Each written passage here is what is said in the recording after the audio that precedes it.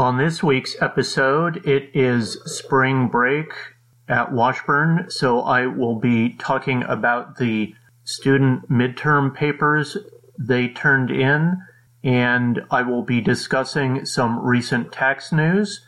Thank you for listening to Tax Justice Warriors. Welcome to Tax Justice Warriors, the podcast that celebrates the work of low-income taxpayer clinics, focuses on tax controversy work, and looks at related issues in tax news. I am your host, William Schmidt, the director of the Low-Income Taxpayer Clinic at Kansas Legal Services. This week it is spring break at Washburn University School of Law. So as I have been going through the semester, discussing topics related to the course I am teaching on tax procedure. This week, I am going to give some feedback from the reflection papers I assigned to the class that they turned in recently over the spring break week. Now, for those of you who are wondering about the family-related tax issues for Part 2, I will give a teaser that next week the discussion will be about injured spouse, innocent spouse, and the filing statuses that relate to injured and innocent spouse tax filing. So that will be the topic next week. But for now, I'm going to turn to the student reaction papers and their reflections. I gave some suggested topics of some things they were surprised about when learning about tax procedure, something they found interesting, or potentially an effect that the tax procedure course and tax controversy might have upon their career. So some general thoughts on the group of papers. Overall, they have found the experience to be quite positive, that they are enjoying the different skills that they're learning, that while going over forms may be a bit dry, they are finding that the experience is quite useful, and putting together a portfolio of paperwork used in dealing with the IRS will be useful to them in their careers. So that has been quite positive. They have also been surprised at different items that they have learned, just what it is like dealing with the IRS. And some of it specifically has been about dealing with low-income taxpayers. Some people have been surprised at just how many issues that low-income taxpayers have. Now, I must admit that being the director of a low-income taxpayer clinic, that I am probably emphasizing too much, more than other areas, just what issues would concern low-income taxpayers. So I do want to say some things that low-income taxpayers will often claim items like the Earned Income Tax Credit, and so if that credit receives more scrutiny, then I think low-income taxpayers often have to deal with audits that they do not necessarily have the resources to address. And another area of concern is that often low-income taxpayers, their tax refund might be the largest or a big source of income for them throughout the year. So delays that can go months, possibly years for a tax refund, that can be a major setback for a family. So these are some hits that a low-income family might feel that may not be as difficult for a medium to high-income family. But I do want to say that I do feel that the IRS does audit and send notices to the middle class and upper class families or taxpayers and businesses. It's just that they are more likely to afford private representation. They are more likely to have more resources to deal with these issues. So certainly I am not highlighting them as much. I do not feel as sorry for them in having to deal with some of these issues as I do for low-income taxpayers who may not have the education or other resources to deal with these issues. Now, I did want to mention as well that they were quite impressed with the local taxpayer advocate for Kansas, Tracy Wilnard, and her discussion of the Taxpayer Advocate Service, that there is some interest in students for working for the government within the IRS or the Taxpayer Advocate Service. But in general, I think some students are considering careers in tax controversy, possibly helping out low-income taxpayer clinics. But to some degree, they are also looking as including it in part of their career when doing some other related areas like estate planning or transactional work with clients, such as assisting small business owners. So certainly for attorneys who do a broader variety of work with similar areas like estate planning or transactional law, I do not think there is a problem in adding tax controversy work to the variety of work that they do. My main caution would be with really any area of law that certainly tax law changes pretty frequently, that if there is an area of law that changes, that you want to make sure that you stay current and competent in it, that you don't want to dabble in an area of law that changes frequently enough that you are following improper procedures or giving improper advice to any clients. Now, another item I would mention is that certainly in law school, there is an emphasis on litigation. So I do think the class has some interest in tax court and learning about tax litigation.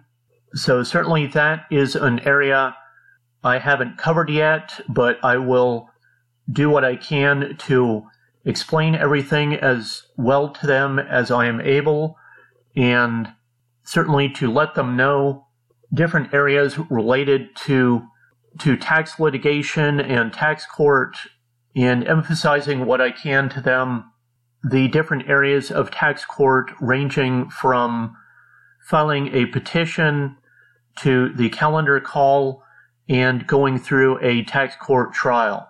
So now turning to tax news, I wanted to acknowledge that there is a new taxpayer advocate that has been appointed.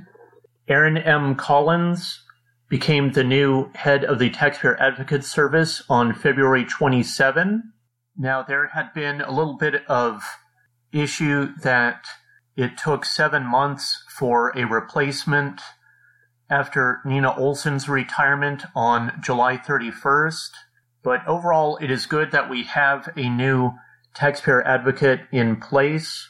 Erin M. Collins, her background is that she worked for 20 years at KPMG LLP as a managing director of that firm's tax controversy services practice.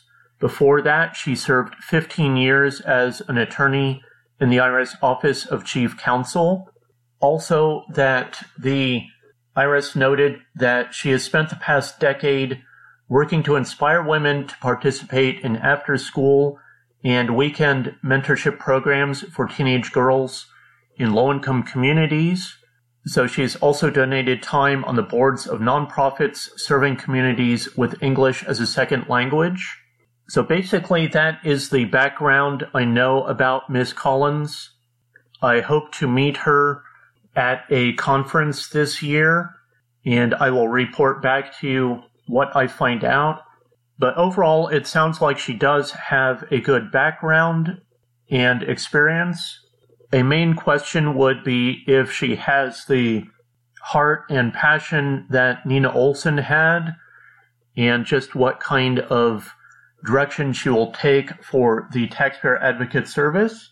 So I would like to say welcome aboard to Ms. Collins, and I hope that some great things happen during her tenure and that she will have a great legacy just like Nina Olson. Some other items I wanted to mention are the coronavirus and its effects on the tax community. For one thing, the IRS has suspended all non-essential travel for 30 days, and potentially the start date for that 30 days was March 9, so that will continue into the beginning of April. The tax court gave an announcement on March 9 that it will, quote, make reasonable accommodations and reschedule appearances, hearings, and trials as needed, end quote.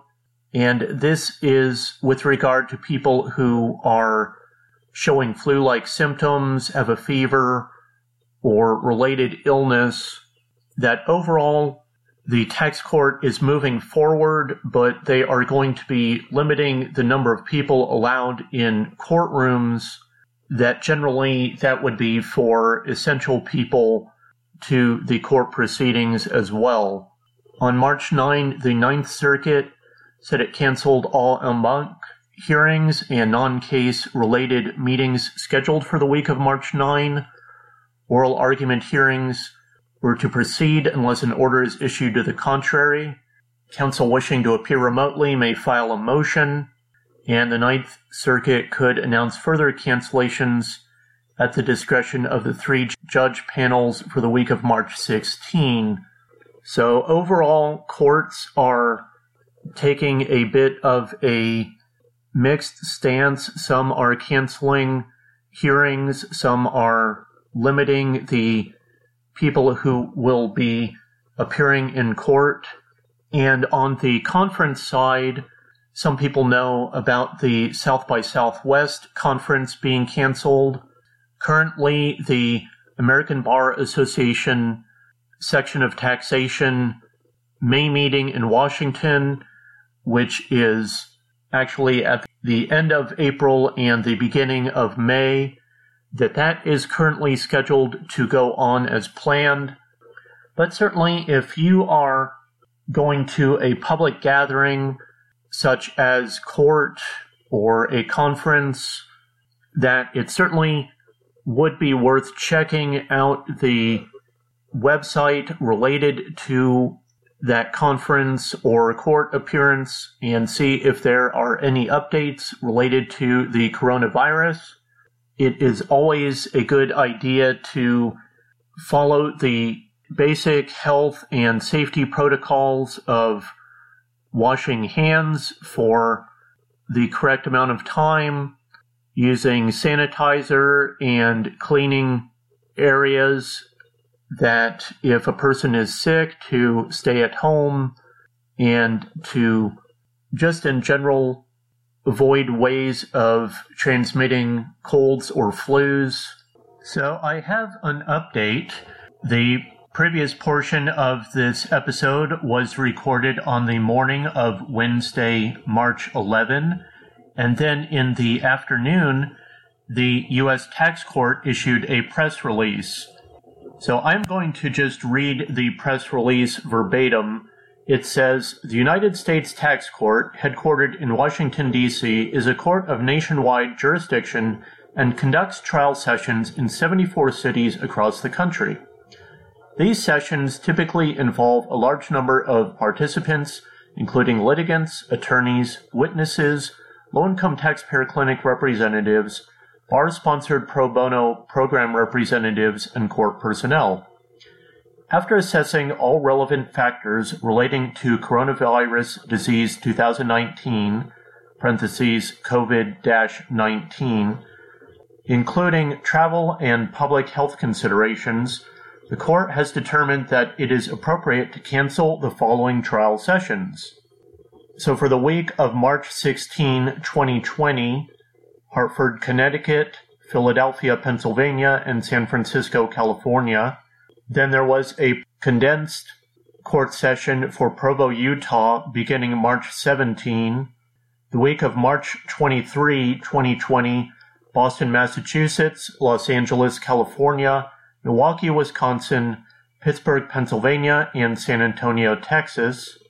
And the week of March 30, 2020, Chicago, Illinois, Dallas, Texas, Detroit, Michigan, Los Angeles, California, New York, and Philadelphia, Pennsylvania. In keeping with court practice, it is expected that parties will continue to work together to exchange information and address pending issues. Unresolved cases will be scheduled for trial at a later date.